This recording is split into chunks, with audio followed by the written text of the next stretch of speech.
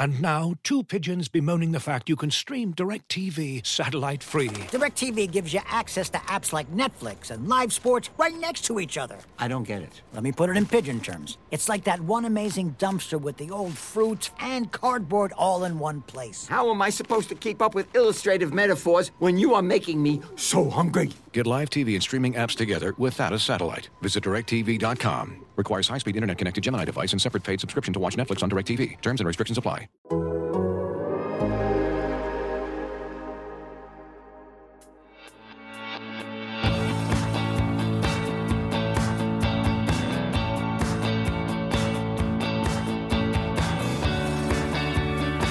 Hello, Meg Linehan here, and you are listening to the first episode of our special Olympics edition of Full Time with Meg Linehan. Today, Deputy Managing Editor of our soccer vertical, Brooks Peck, joins me to preview the tournament and our coverage at The Athletic. But before we get into it, you can subscribe to The Athletic for all of our women's soccer coverage and beyond, but we're all in on the Olympics, obviously. Plus, we've got the NWSL, the appeal for the equal pay fight is incoming soon, all the other sports we cover. There's always a deal for you at theathletic.com/fulltime. All right, here's Brooks.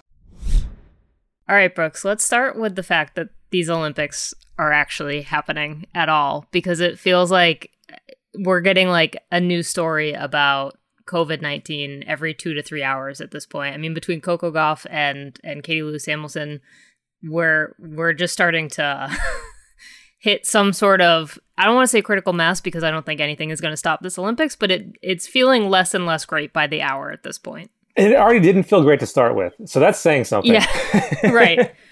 Yeah, it's just a rough way to even just go into the opening ceremonies. It just doesn't feel enjoyable. It's just, I mean, I think we always knew that this tournament was going to happen. You know, not the tournament, even the Olympics were going to happen. There's too much money behind it. There's too much everything behind it between television, sponsorship. All of this stuff is happening. And it just feels like we're on this inevitable, okay, everyone's going to get there. As a lot of people have pointed out, we've learned a lot how to do sports, maybe more successfully than whatever is happening right now, where we've got everyone coming into the country with various levels of readiness for this environment. And it's just, I think that a lot of us are kind of still wrapping our heads around, like, is this even going to be fun or entertaining to watch, knowing what is happening in Japan right now? Yeah, I mean, I think we went through all of these domestic league bubble tournaments and events, like Challenge Cup with NWSL and the NBA bubble and WNBA bubble and all these things, where we kind of like got used to that and it kind of worked, and we're like, okay, we can do this, but this is just a whole different entity. Bringing in people from all over the world and having all these different athletes, and they're all living together, and it's just a tough situation. Right. All right. So, you know, that said, we will think about these games. Obviously, the U.S. Women's National Team has been over there a while. They've been training over there. They are now actually in the proper site for where they're kicking off their tournament in Tokyo against Sweden. But first, like, overall expectations as someone who is maybe not as finely attuned to the world of women's soccer and the U.S. Women's National Team as perhaps I am. Just from your point of view, what are your expectations of this Olympic tournament with these 12 teams? Overall, I just think back to 2016, where, you know, I feel like the U.S. went into that kind of confident and, again, in a good space, and you think that they're okay, they're going to just roll to gold, and it didn't happen. So I keep checking my expectations against that previous experience. But also, like we just said, given all the circumstances of this particular Olympics, it's really tough to predict the future like that, because you never know who's going to test positive for COVID, or which team's going to be sidetracked with different situations or quarantined or whatever. Right.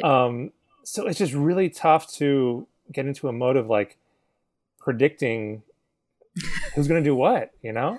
Right. I mean, I think about even, you know, Australia's had a really tough run up into this tournament. New Zealand has not really seen each other as a team for 16 months. And like you're dealing with that at the same time as obviously we're watching the U.S. women's national team. We've had all of this build up, but even, I keep going back to that first game against the Netherlands after the pandemic shut down and everyone being like, well, why are we having expectations? They haven't been playing together. And then they roll to this what felt like a very easy 2-0 win over the Netherlands. And we were like, oh, so should we be concerned about that? Maybe we should. Okay. And there's always expectations. Yeah. With the U.S. women's national team. There's always, obviously Vlatko Andonovski came in thinking he was going to get an Olympics immediately off the bat in part of his tenure. And then, everybody gets to wait a year, including him. But, I think that there has been some silver linings for the U.S. women's national team in a way that there maybe hasn't been for other national teams, where you get a couple key players actually back and into fitness and ready to go, even as they have lost others to injury. So it's going to be, I just feel like the vibe of this Olympics is just going to be weird and not necessarily always in a good way. Yeah. And I think it's going to be tough to have too many takeaways from this tournament, depending on how it plays out, with all these different factors. So it's just going to be this strange thing that exists in this specific time, and we'll see how it goes. Yeah. And the other part of this too that I want to talk to you about is just, we just did this roundtable with Katie Wyatt, and one of the things that she brought up with me and Steph Young was, can we get growth out of this tournament? And this is going to be a really interesting challenge. Like, yes, there are certainly pros to the Olympics because a lot of people watch the Olympics, but there's also obviously more competition for that attention, right? It's not just women's soccer, it's swimming, it's gymnastics, it's all of these other things that suck up a lot of attention. Plus, you add in the weirdness of this tournament, you add in the time zones here in the US, and it feels like this is not necessarily going to be the breakout moment that 2019 was. Even, 2016, I think, broke through simply because the US women's national team did something that they don't usually do, which is lose. Mm-hmm.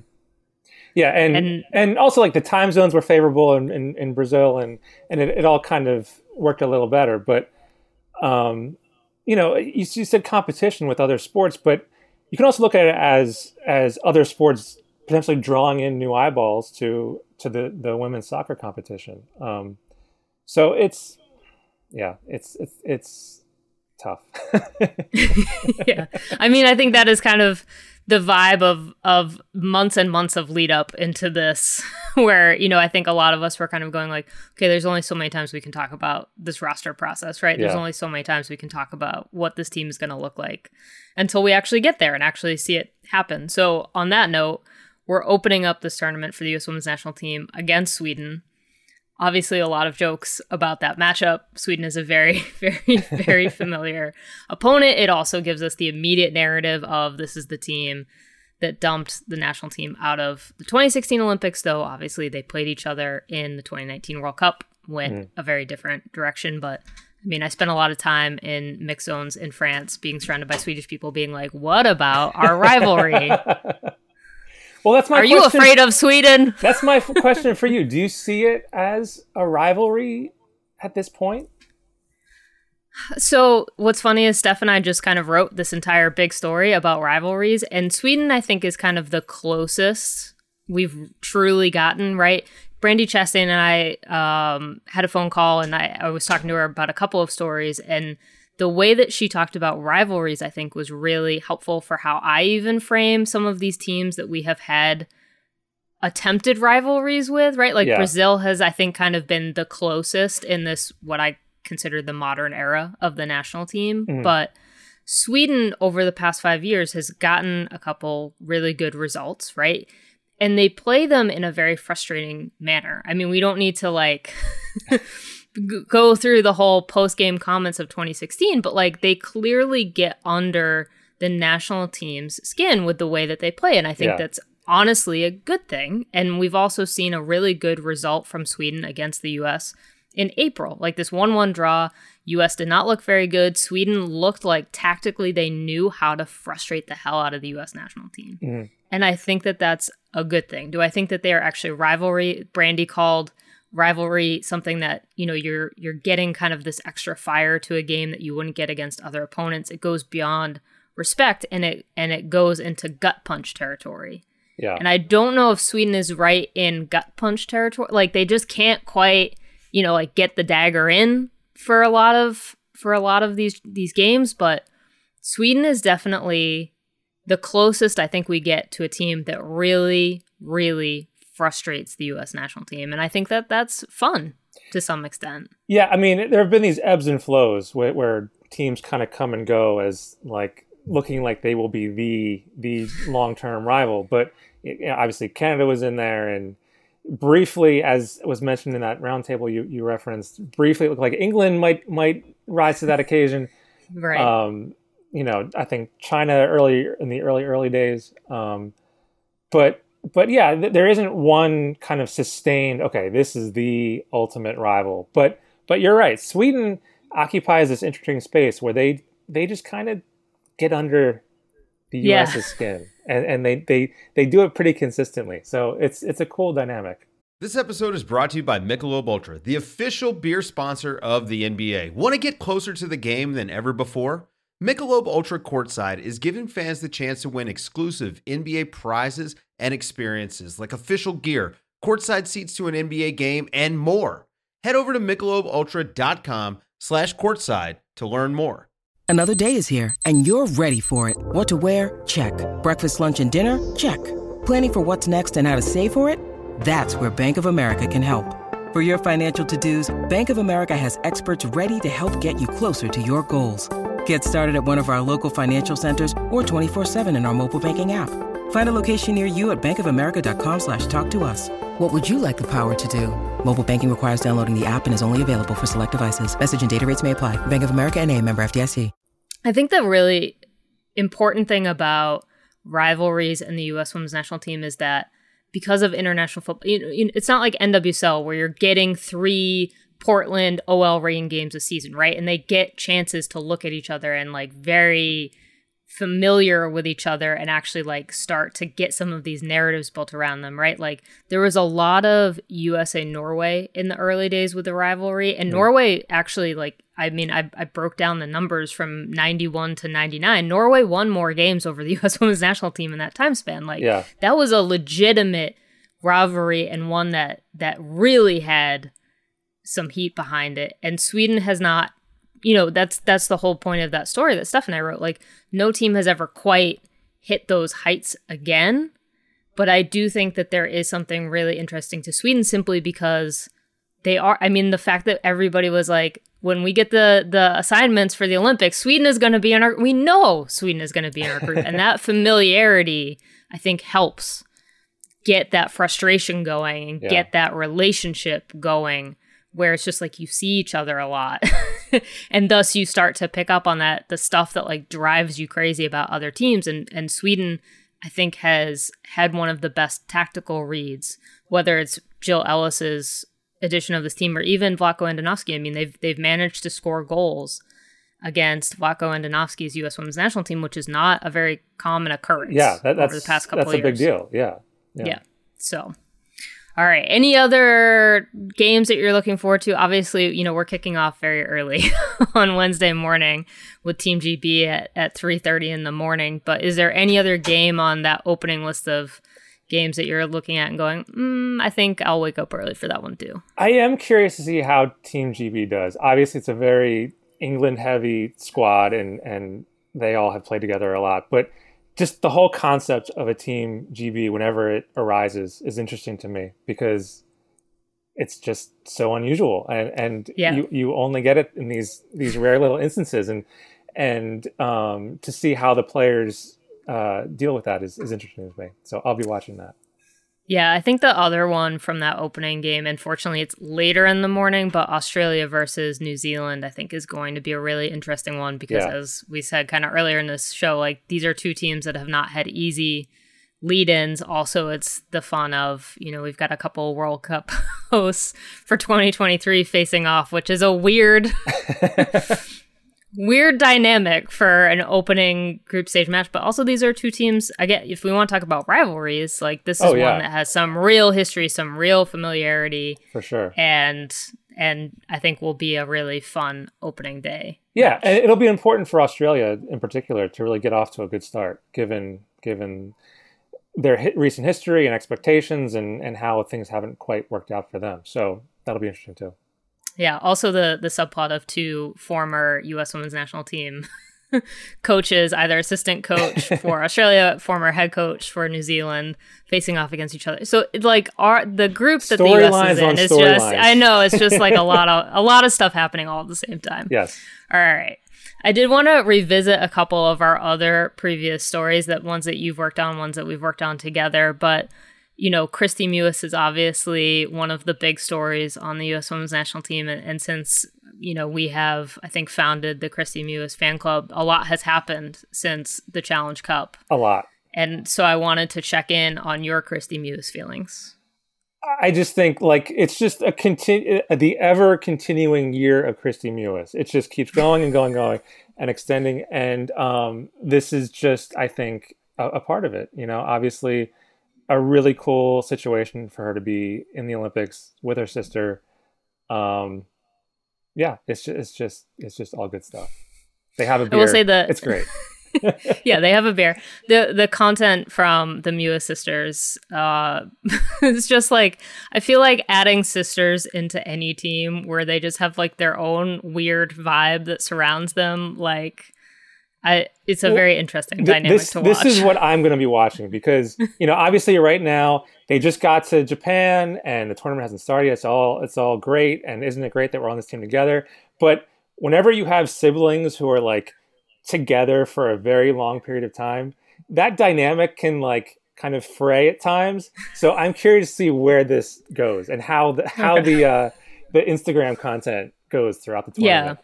Yeah, as an only child, I cannot speak to that. So, although probably Steph and I are about as close as we could probably get to having that sort of sibling energy, where it's just even if you really get along, being in quarantine with a sibling can go some weird places. So, let's see how that works out. All right. Moving on to Becky Sauerbrunn, our captain, there was a fantastic video from the U.S. Women's National Team account where she is closing in on the record of most caps with the U.S. National Team without a goal. She's about to eclipse Kate Markgraf, who had previously set the record. I mean, it's going to happen in this tournament.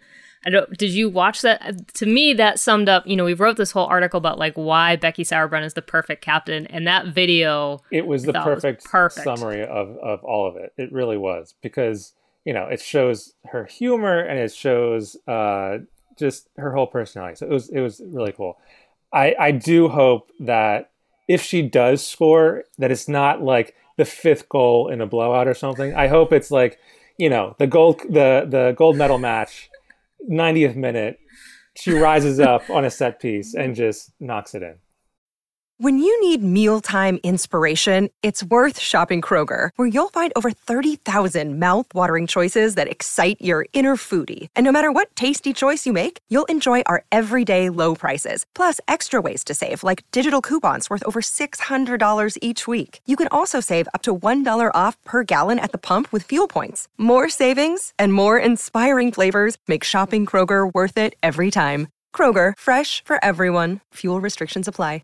Ryan Reynolds here from Mint Mobile. With the price of just about everything going up during inflation, we thought we'd bring our prices down. So to help us, we brought in a reverse auctioneer, which is apparently a thing. Mint Mobile Unlimited Premium Wireless. How to get 30, 30, bit to get 30, bit to get 20, 20, 20, bit to get 20, 20, bit to get 15, 15, 15, 15, just $15 a month? Sold! Give it a try at mintmobile.com/switch. $45 up front for 3 months plus taxes and fees. Promo rate for new customers for limited time. Unlimited more than 40 gigabytes per month. Slows full terms at mintmobile.com. I mean, so when we were in Connecticut and they had started that little set piece for Becky, I just about lost my mind in the press booth, because like I do If she had a game-winning goal in the Olympics, obviously I would be losing my mind. But like, it has been a very long-standing dream that I actually happen to be at the national team game. Yeah, I want to witness it with my own eyes. But I also want it to be at a game where we actually have mixed zones again, because I want the experience of Becky Sauerbrunn in that mixed zone talking about scoring a goal. Like, that's the ideal conditions. Obviously, I will take it however it happens, much like Becky Sauerbrunn is like, it's got to happen the right way, right? Like, no penalty kicks, no. Yeah. Don't set me. I want to do it myself if I'm going to do it. So. But speaking of that video, can we just say, like, I think the U.S. national team video content has been really on point recently. Just going back to the Mewis sisters, the Who Knows Sam Mewis Best series was fantastic set up for this tournament. So yeah, they've been on point, and hopefully that continues throughout their time in Japan. Yeah. Between the Mewis series, which Christy, like complete underwhelming performance, but also Abby Dahlkemper being mic'd up, I thought was pretty great. That was great. The Becky video was pretty great, and then also I really enjoyed on Monday the team also put out this kind of like, let's look back at the 2012 U20 championship winning team with Sam Mewis, Crystal Dunn, and Julie Ertz. And those three looking at their headshots from 2012 and being forced to rewatch video of them as basically tiny little babies was just deeply really enjoyable to me. Yeah. Really, really good stuff.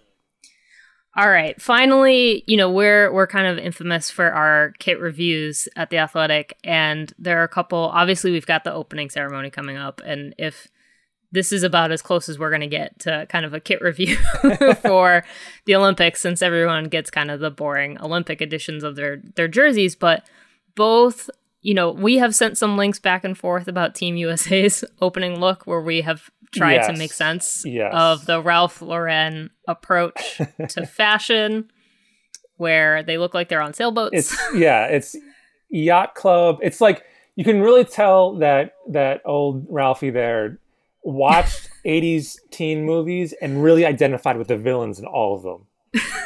Like, I think that's the vibe that he's going for with this collection.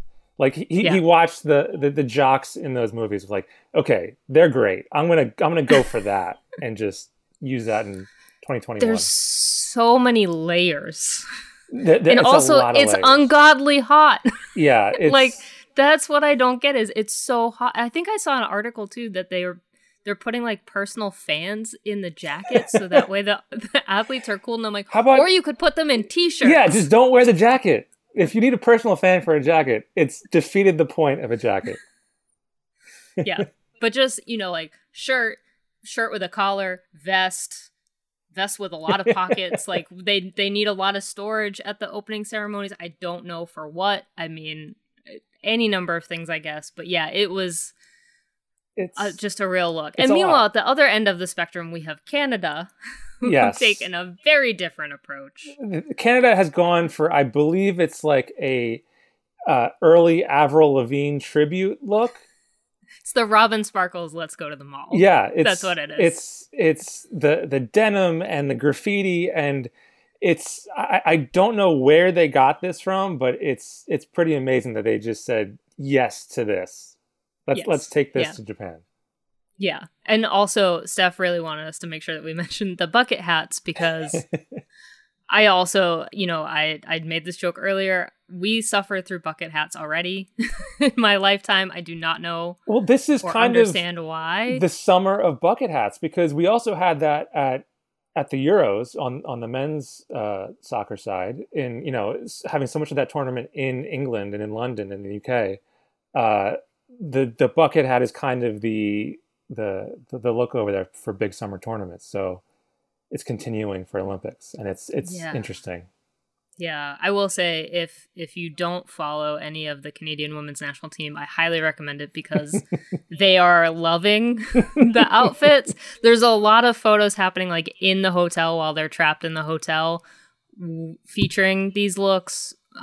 Christine Sinclair frequently appears in them as well. She is not a poster herself, but she will appear in other people's posts, and that is, you have not lived until you've seen Christine Sinclair in this denim jacket striking a pose. So highly recommend. I cannot wait to watch the opening ceremony and witness this giant like march of graffiti denim. Canadian tuxedo happen. It's just going to be truly absurd. Yeah, all right. yeah. On that note, let's briefly hit on what folks can probably expect from us at The Athletic, assuming Steph and I survive trashing our sleep schedules over the next 3 weeks.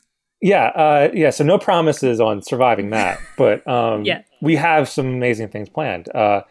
This is our first kind of big global event where we can combine the forces of you and Steph and Katie on a lot of different things. And I think we have some cool plans there as the roundtable shows that I think people will be able to read once this comes out. But in addition to that, we'll have some great podcast offerings, obviously with Full Time. But then on the UK side, the Offside Rule podcast is doing a full series in the tournament on every match day with some special guests who your listeners might be familiar with. We'll also have some special written content from some different folks that you might not expect. And yeah, it's just a whole lot of fun stuff. So we have some cool stuff planned. And then on top of that, obviously the NWSL is still going. And my personal favorite, the return of legal documents, probably on Friday nights. Yes, Meg, you will be in Pacer. You will be on midnight conference calls from Japan. So it's going to be a lot. Yeah, it's going to be fantastic. All right, Brooks, thank you for joining for our first edition of our Olympic podcast. I super appreciate it. And now it's probably time for me to take a nap. Yes, we all need a nap. The tournament kicks off tomorrow, and here's how you can watch the games in the United States. Now, every single time I'm listing here will be in Eastern time, just so you know now, but also so I don't have to say it every single time. For the U.S. Women's National Team game against Sweden, it's live on USA at 4:30 a.m. Then it will also air on delay at 8:30 a.m. if you don't want to wake up super early like me, and 6 p.m. on NBCSN. The match can also be streamed on NBCOlympics.com. It will also air on Telemundo and the Telemundo Deportes app in the U.S. The opening day of the tournament also has the best TV coverage of the group stage here in the United States. We've got Team GB versus Chile kicking us off at 3:30 a.m. on the Olympic Channel. Then China versus Brazil at 4 a.m. on NBCSN. Then at 6:30 a.m. it's Japan versus Canada on NBCSN. At 7 a.m., Zambia versus the Netherlands. That one is on the Olympic Channel. And finally, we've got that 2023 World Cup host versus 2023 World Cup host in Australia versus New Zealand on USA at 7:30 a.m. Thanks for tuning in to our Olympic coverage here at Full Time with Meg Linehan, and thank you again to Brooks for his time. One quick reminder, we will be dropping preview episodes before every single match day, and then we've got longer shows coming after the games every single match day. So subscribe to Full Time now on your podcast platform of choice so you get them as soon as we publish them. You can also follow all of our Olympic coverage at The Athletic. There are links to key articles in the tag in our show notes today. You can also, again, support our women's soccer coverage by subscribing at theathletic.com/fulltime. Full Time does not exist without the work and support of senior podcast producer Michael Zimmerman. And Meg, thank you for listening, and I will be back with you tomorrow.